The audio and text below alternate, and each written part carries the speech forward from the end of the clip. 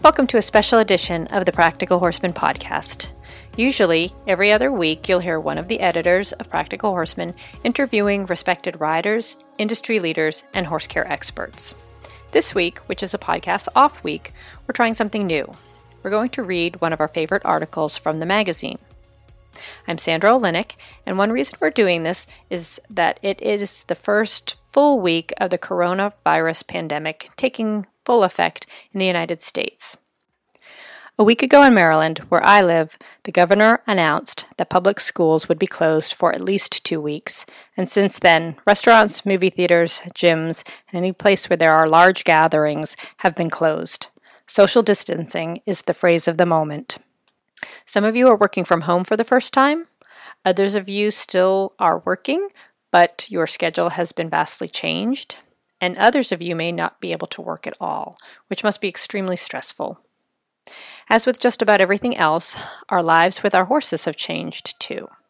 Some of you may be able to spend more time at the barn with your horse, while others of you may be facing barn closures and having to spend time away from these wonderful animals who give us so much comfort. Whatever your situation, we hope that listening to some of our favorite stories that have run in the magazine over the years will help. I know for me, thinking about horses, riding, and training always makes me feel happy and peaceful.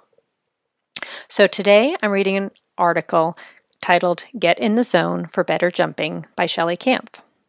I chose this article because reading it brings me back to a time in my riding when I was so happy. Shelley Kampf was my trainer on the East Coast many years ago. We're still friends, and I consider her to be one of my most influential riding instructors. I say that because when Shelley started teaching at the stable where I rode, I was at a low point in my riding. I really thought that I was not a good rider, largely because I was convinced that I could not see a distance to a fence, or certainly not through an entire course of fences. To make matters worse, I felt like everyone else could, that they were just naturally better than me. As a result, I worked really hard right up to the base of the fence to see my distances and get my horse to jump. Shelley, when she arrived at the stable, helped me realize that, in fact, the opposite was true, that I had to do less, that I was not responsible for making my horse jump. Instead, I needed to allow him to jump. So that is, the reason that I chose this article to read. There was many nights in the indoor arena where it was just Shelley and myself and my horse, and her trying to teach me the lessons that she shares in the article. To fill you in on Shelley's background, she was born and raised in Calgary, Alberta, and rode with Claudia Kojakar, the mother of her husband, Jeff Kampf. Shelley graduated from the University of Calgary with a degree in applied mathematics, and she was going to be an engineer, but the connection with horses just kept pulling her back. Eventually, she and Jeff opened a training facility, Oz Incorporated, just outside Portland, Oregon, where they both teach hunter, jumper, and equitation riders of all levels. They also both ride and compete, Jeff in primarily the jumpers and Shelley in the hunters. And Shelley is also a founding member of the U.S. Hunter-Jumper Association, and she has been the chair of the USHJA Trainer Certification Program for several years. A couple more notes before we get to the article reading. In this episode, I read through the entire article first, and then I read the photo captions. I debated how helpful this would be because obviously you can't see the photos as I'm reading, but I think of the captions sort of as like a cliff notes for the article and kind of a nice little wrap-up review. Also, you can read the complete article at practicalhorsemanmag.com. And I also did a podcast interview with Shelley. It's the 8th episode from the beginning of our podcast series.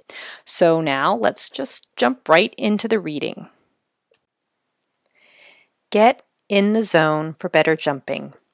Learn how to allow your horse to jump without interfering for smoother rounds by Shelley Kampf. Whether riding in hunters, jumpers, or equitation, we all want the perfect round, one that's smooth and seamless and looks effortless. If you watch professional riders, that's often what you see. How do they get such rounds time after time? They allow their horse to jump. As a trainer, I find this is one of the most difficult concepts for less experienced riders to learn, and more importantly, to feel. Instead, they think that they must always do something to make their horse jump. This usually leads to using too much leg, too much hand, or both on the approach to the fence. The reality is, your horse doesn't jump because you make him. He jumps because there's a stationary object in front of him. If he is concentrating on jumping and not what you are telling him to do when he is preparing for his takeoff, he'll jump much better. So remember that you are just a passenger, and the less you interfere with his balance and rhythm, the better he can do his job, which is to jump. Once you can separate out your role as passenger, the pressure of, quote-unquote, seeing a distance will diminish because your jumps will start to be smoother. In time, your confidence will increase, and with that, the subtleties of your riding can begin to evolve. Being a passenger, however, is hard. It's human nature for riders to want to do something to help their horses get to the jump. I can't just say, don't interfere, or don't pull on the way to the jump, and expect my students to be successful. Instead, I give them tools that allow them to focus on what they should be doing. I tell them, quote-unquote, it is easier to concentrate on what you want to do instead of what you don't want to do. At a certain point in front of the jump, what I call, quote-unquote, in the zone, I have them get into their jumping positions and relax on the reins. That's all. They just focus on those two things.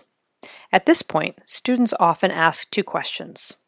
What do you mean by in the zone? In the zone is the point where you need to stop influencing your horse and just let him jump. For less experienced riders, in the zone is typically 3 to 5 strides in front of the jump where they might start worrying about a distance and consequently interfering. For riders with more experience, in the zone might be just as their horses take off. The concept is the same though. At some point, you have to allow your horse to jump. What if I don't see a distance? When you don't see a distance to a fence, you, like so many riders, might want to make a drastic change to find one. Kick your horse to move up for a long spot or pull to fit in a short one. To make matters worse, this kicking and pulling is often executed at the same time, resulting in a clash of aids. This merely interrupts your horse's concentration and rhythm and takes away from his balance.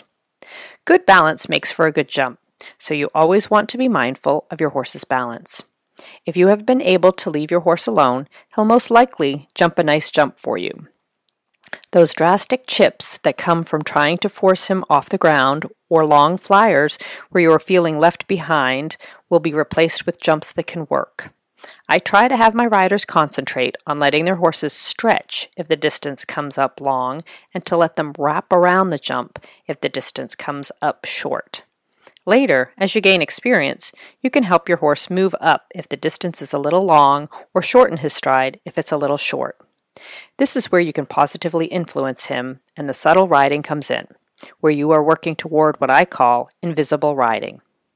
Before you can do that, though, you need to learn how to not interfere, to actually let him jump on his own without help from you. To help you learn this, I'll share the progressive system I use with my students. First, you'll practice your in the zone position on the flat and then over a small pile of poles on the ground. I cannot emphasize enough how much your jumping can be improved by position work on the flat and over poles. So stick with these exercises until you feel confident you can maintain your jumping position no matter what. Next, you'll work on it over single fences, then in a line of 2 jumps, and finally throughout a course. I teach this approach to my students who are learning to see distances, but I also use it if I'm having trouble seeing a distance myself. I focus on getting into my jumping position several strides in front of the fence and relaxing my hand forward, and the problem starts to sort itself out. I also use it to help green horses figure out their own balance and timing to fences instead of relying on me. This brings up an important point. I'm gearing this article toward training the rider, not the horse. Learning to master the skills in following exercises is much easier on a quiet horse than one who makes a bid at the fences. If your horse rushes to poles on the ground or to the fences, enlist the help of a trainer to work with him. You should practice these exercises on a steadier schoolmaster. By improving yourself, you'll be better able to help your own horse. Jumping position defined. The jumping position is critical for success. So first, I'll describe where your position needs to be when you're riding on the flat, and then how it changes when you get to riding over jumps. On the flat, your feet are placed in the stirrups, which are perpendicular to your horse's girth. The weight is in your heel, your leg is underneath you at the girth, and your heels and hips are in line with each other. The strength of your position comes from having your heels down and your feet correctly positioned in the stirrup. At the halt, walk, sitting trot, or canter, your upper body is inclined forward of the vertical just a hair, a degree or two, so you won't be stiff. At the posting trot or gallop, you close your hip angle to, say, 30 degrees so you can stay with your horse's motion. Your hands are above and in front of his wither, and there is a straight line from the bit to your hand to your elbow. Your eyes are up. As you approach an obstacle and get in the zone, you want to rise into your jumping position. This is known as the half seat. For less experienced riders, the 2-point contact is used as an exercise to practice the position for the half seat. In 2-point, you raise your buttocks out of the saddle so only your 2 legs are touching the saddle, and you close your hip angle the same amount you would for the up position of the posting trot, about 30 degrees. In the half seat, also known as the jumping seat, the seat is a little lower and provides freedom to your horse, but still allows you to maintain security to be able to influence him if needed. Now, let's talk about your hands. You need to make sure you have enough position control so that you are independent of your hands. This means you can hold your jumping seat in balance without falling back into the saddle and without balancing on the reins. To help with this, when you get in the jumping position on the approach to a fence, move your hands ahead of the wither, 2 to 3 inches ahead of the martingale strap if your horse is wearing one. Developing independent hands can be tricky for green riders. Many slightly hit their horses in their mouths. However, with the split-second timing of the jumps, they are unable to feel this. Thus, they are unaware they are even doing it. To ensure they aren't, I always recommend clutching a little piece of mane. I teach everyone how to hold the mane, no matter how good they are. I've had students say to me, "I'm really good on the flat, but I'm scared to jump." Sometimes those same riders initially become a little less comfortable on the flat when I have them clutch the mane because they can't rely on holding their horses' mouths for balance. The issue has less to do with the jump and more to do with the security of holding their horse's mouth all the time. Now that you know what it is, you'll practice the jumping position on the flat. By practicing the jumping position combined with the slackening of the reins on the flat, you'll feel how your horse uses what is known as the oscillating gesture or balancing gesture of his head and neck, and learn to follow that movement at the walk and canter. When a camel walks, it is easy to see the motion of his neck going forward and back. This oscillating gesture is similar to the gesture a horse uses with his neck at the walk and canter, except that it is a little more exaggerated with the camel. Many riders are told to sit still, but you can't sit still and be with your horse's motion. Instead, you want to sit in a non-interfering way. If you try really hard to sit still, you often become stiff. When you are stiff and you jump, you hit your horse in the mouth. Practicing the jumping position and slackening of the reins on the flat is also a good test to make sure you're comfortable letting go of your horse's mouth. If you're not, then you'll be uncomfortable jumping where you have to let go of his mouth at some point, and that will just take away from your confidence. So on the flat is the best place to really practice. To start, warm up on the flat at the walk and trot, then return to the walk and get up in your jumping position. Raise your buttocks out of the saddle, close your hip angle, move your hands a few inches ahead of the wither, and collect a little piece of mane in your index finger. As you walk around the entire arena, concentrate on holding your position and feeling the oscillating gesture of your horse's head and neck. Ride a few times around the arena or for as long as you can without losing your position. Then return to your full seat. Change direction and repeat. Next, ask your horse to pick up a forward trot and get up into your jumping position. This time, feel how his head and neck don't have the same oscillating gesture at the trot. Hold this position for as long as you can, take a break, then change direction and repeat the exercise. Finally, repeat this exercise at the canter. As at the walk, you'll feel the oscillating gesture of his head and neck. Maintaining a loose rein will be the most difficult at the canter if you are not confident and secure in your position. As you become more comfortable in your jumping position, incorporate small circles into your flat work. When you can do that on the flat, you'll know that you are consistently with his motion. Depending on your strength and experience, it can take a few or several sessions, but be patient and stick with it. The more independent you are of your hands, the more confident you will be about jumping. In the zone over single fences. As you work on maintaining your jumping position on the flat, you can begin to practice it over an obstacle. I like to start with 3 or 4 poles piled on top of each other on the ground. 2 or 3 poles on the ground with one on top of it. This gives you the feel of a jump, but takes the difficulty out of the equation so you can concentrate on yourself. Set the pile of poles any place where you'll have a fairly long approach of 4 or 5 strides. Pick up a posting trot.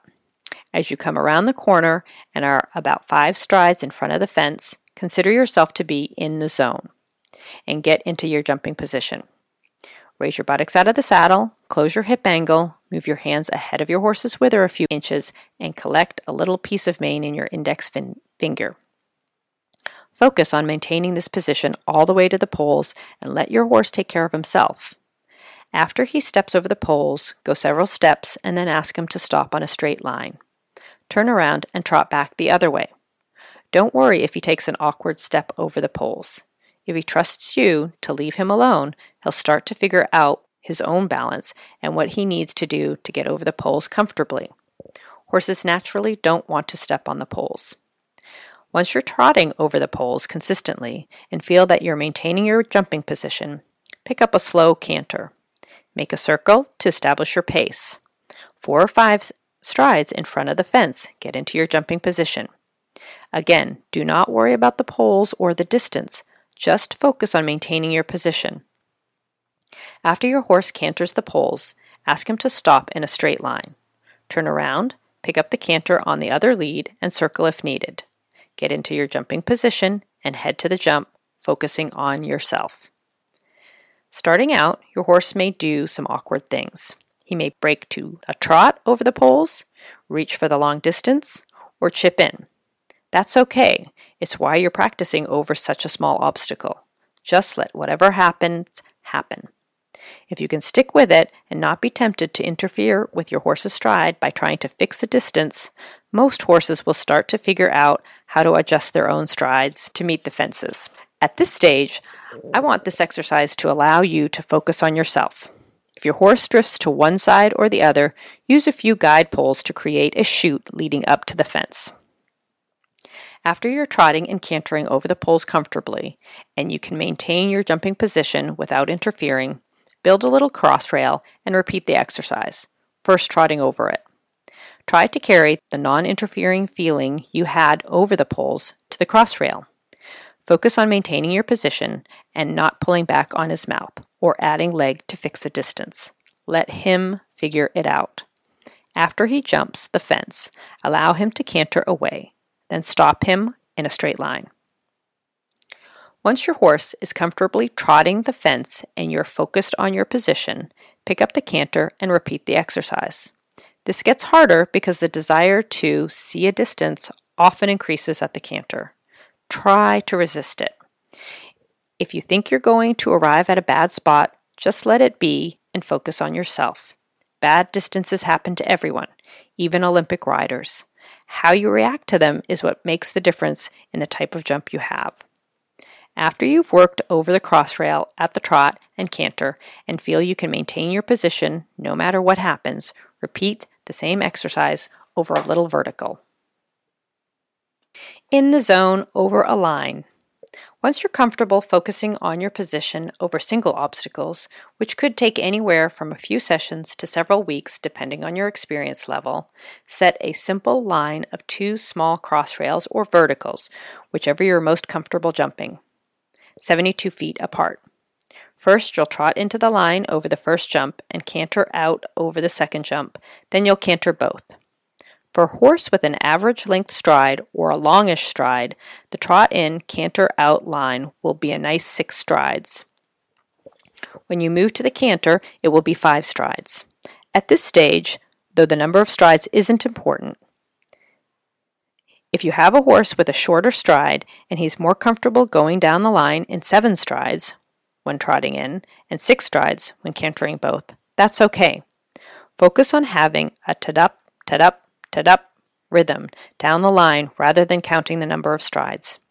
You want the exercise to be straightforward and easy for your horse so you can concentrate on yourself. To jump the first fence of the line, pick up the posting trot. Trot a circle, and when you come out of the corner, get in your jumping position and maintain it all the way to and over the fence. Stay in your jumping position as your horse canters down the line and jumps the second fence. Let your horse figure out the distance. Then halt him on a straight line after the jump. Turn around and ride the line, trotting in and cantering out in the opposite direction. When you're both comfortable trotting into the line and cantering out, organize yourself to canter into the line. For this exercise, make a circle before going to the first jump, similar to the courtesy circle you make when jumping a course. Pick up the canter, get into the half seat, and immediately ask your horse to go forward so he's in front of your leg. This is the first time in these exercises you'll be riding a true corner, so I want to explain my approach. I like to tell my students that riding through a corner is like playing an accordion. If you don't pull the accordion together and then let it back out, the accordion can't make any music. If you don't pull your horse's stride together in the corner and then let it back out on a straight line, he won't be balanced enough to get to the jump nicely. Another way to look at it is in nature when horses are in a paddock and they are running around. Every time they turn, they collect their strides for their own natural balance. As a rider, you need to help that along at the end of the ring by making your horse balance up a bit. So as you begin to ride into the corner, pull your horse's stride together. Touch him with your legs to keep him from breaking to the trot. Lower your seat a little, which should help to slow him down. Then squeeze your reins a little to add pressure to his mouth.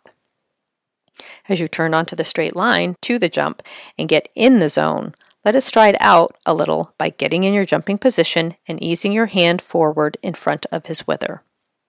Maintain your position as he canters up to and over the fence and then canters down the line to the second fence. After he jumps the second fence, halt him in a straight line. Then make a circle and canter back over the line. Repeat this exercise until you feel confident you won't interfere with your horse's stride to the jumps. In the zone over a course. When you feel comfortable over a single line, you can practice putting all these skills together over a simple course of fences. Set up a basic figure 8 pattern that you'd find in a hunter round: outside line, diagonal line, outside line, diagonal line. Until now, I've had you pull up after each single fence or before the second fence in the line. By doing this, you're effectively reorganizing your horse's stride with each halt. When you're cantering an entire course, every time you hit the corner, you need to be proactive in reorganizing your horse's stride to help him maintain his balance. If you go for too many strides without reorganizing him, pretty soon his stride will get strung out and unbalanced. On a course, think of every corner as a chance to play your accordion and pull your horse's stride together.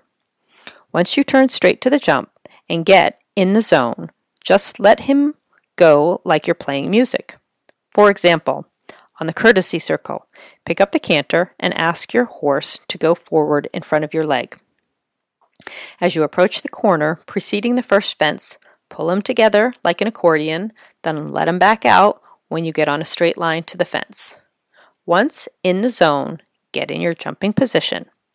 Repeat this organizing process every time you approach a corner until your final courtesy circle. If at any time in this process you find your horse isn't balanced and is chipping in or leaving long, return to an easier variation of the exercise. If you start jumping verticals and can feel yourself getting anxious, return to a cross rail or poles on the ground. The hardest challenge with this system is being patient. Try not to pressure yourself to advance from the pile of poles to a cross rail if you're not totally comfortable letting your horse jump the poles on his own with a loose rein. After learning how to allow your horse to jump, you'll start to recognize when you need to squeeze with your legs a little to move up to a longer distance or squeeze the reins a bit to slow down. These will be soft innuendos of positively influencing your horse, and you'll be on your way to those smooth and seamless rounds. That's the end of the text portion of the article.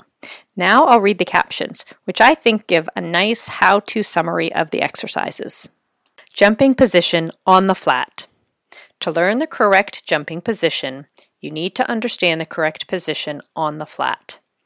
As I ride the posting trot on legatus, my feet are placed in the stirrups, which are perpendicular to his girth. The weight is in my heel, my leg is underneath me at the girth, and my heels and hips are in line with each other. My hands are above and in front of his wither.